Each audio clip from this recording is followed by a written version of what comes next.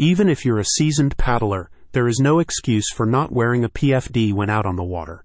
We've all heard the saying, safety first, and this should be your top priority, no matter what. Water can be unpredictable, and when accidents happen, it's important to stay afloat.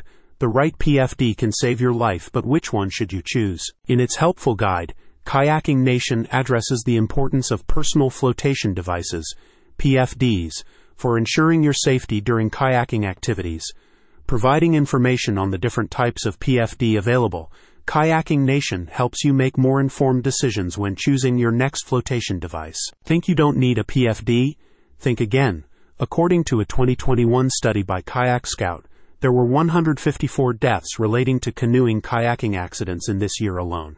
With accidents on the rise, the U.S. Coast Guard, USCG, now certifies and regulates all PFDs to ensure their effectiveness in various activities, including kayaking.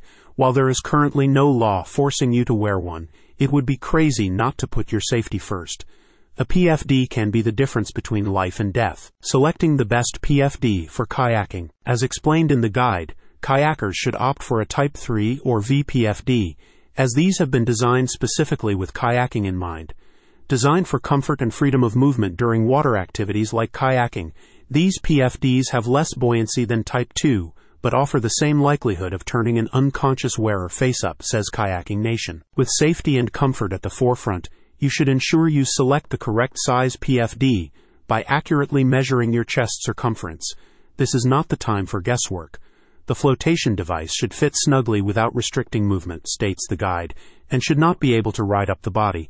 With a range of styles to choose from, including front zip, side zip, and over-the-head types, you can select the best option to suit your body shape and mobility. Kayaking Nation suggests opting for a PFD with adjustable straps to ensure a secure fit, and recommends testing its movability before entering the water. Bright colors are recommended for visibility in an emergency, as well as rescue features such as whistles, strobe attachments, and rescue tethers. The guide explains how different PFDs cater to different kayaking activities, advising you to select your device based on its intended use.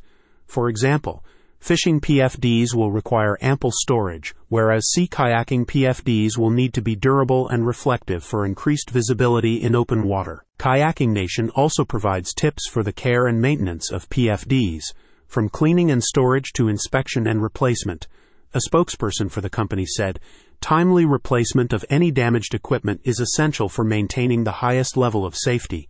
If your PFD shows signs of wear or damage, or if it no longer provides adequate buoyancy, it is time to invest in a new one." Regular care and maintenance, combined with vigilant inspections, will ensure that your PFD remains reliable and effective during your kayaking adventures. Ensure your safety when out on the water with a PFD. For help choosing yours, click on the link in the description.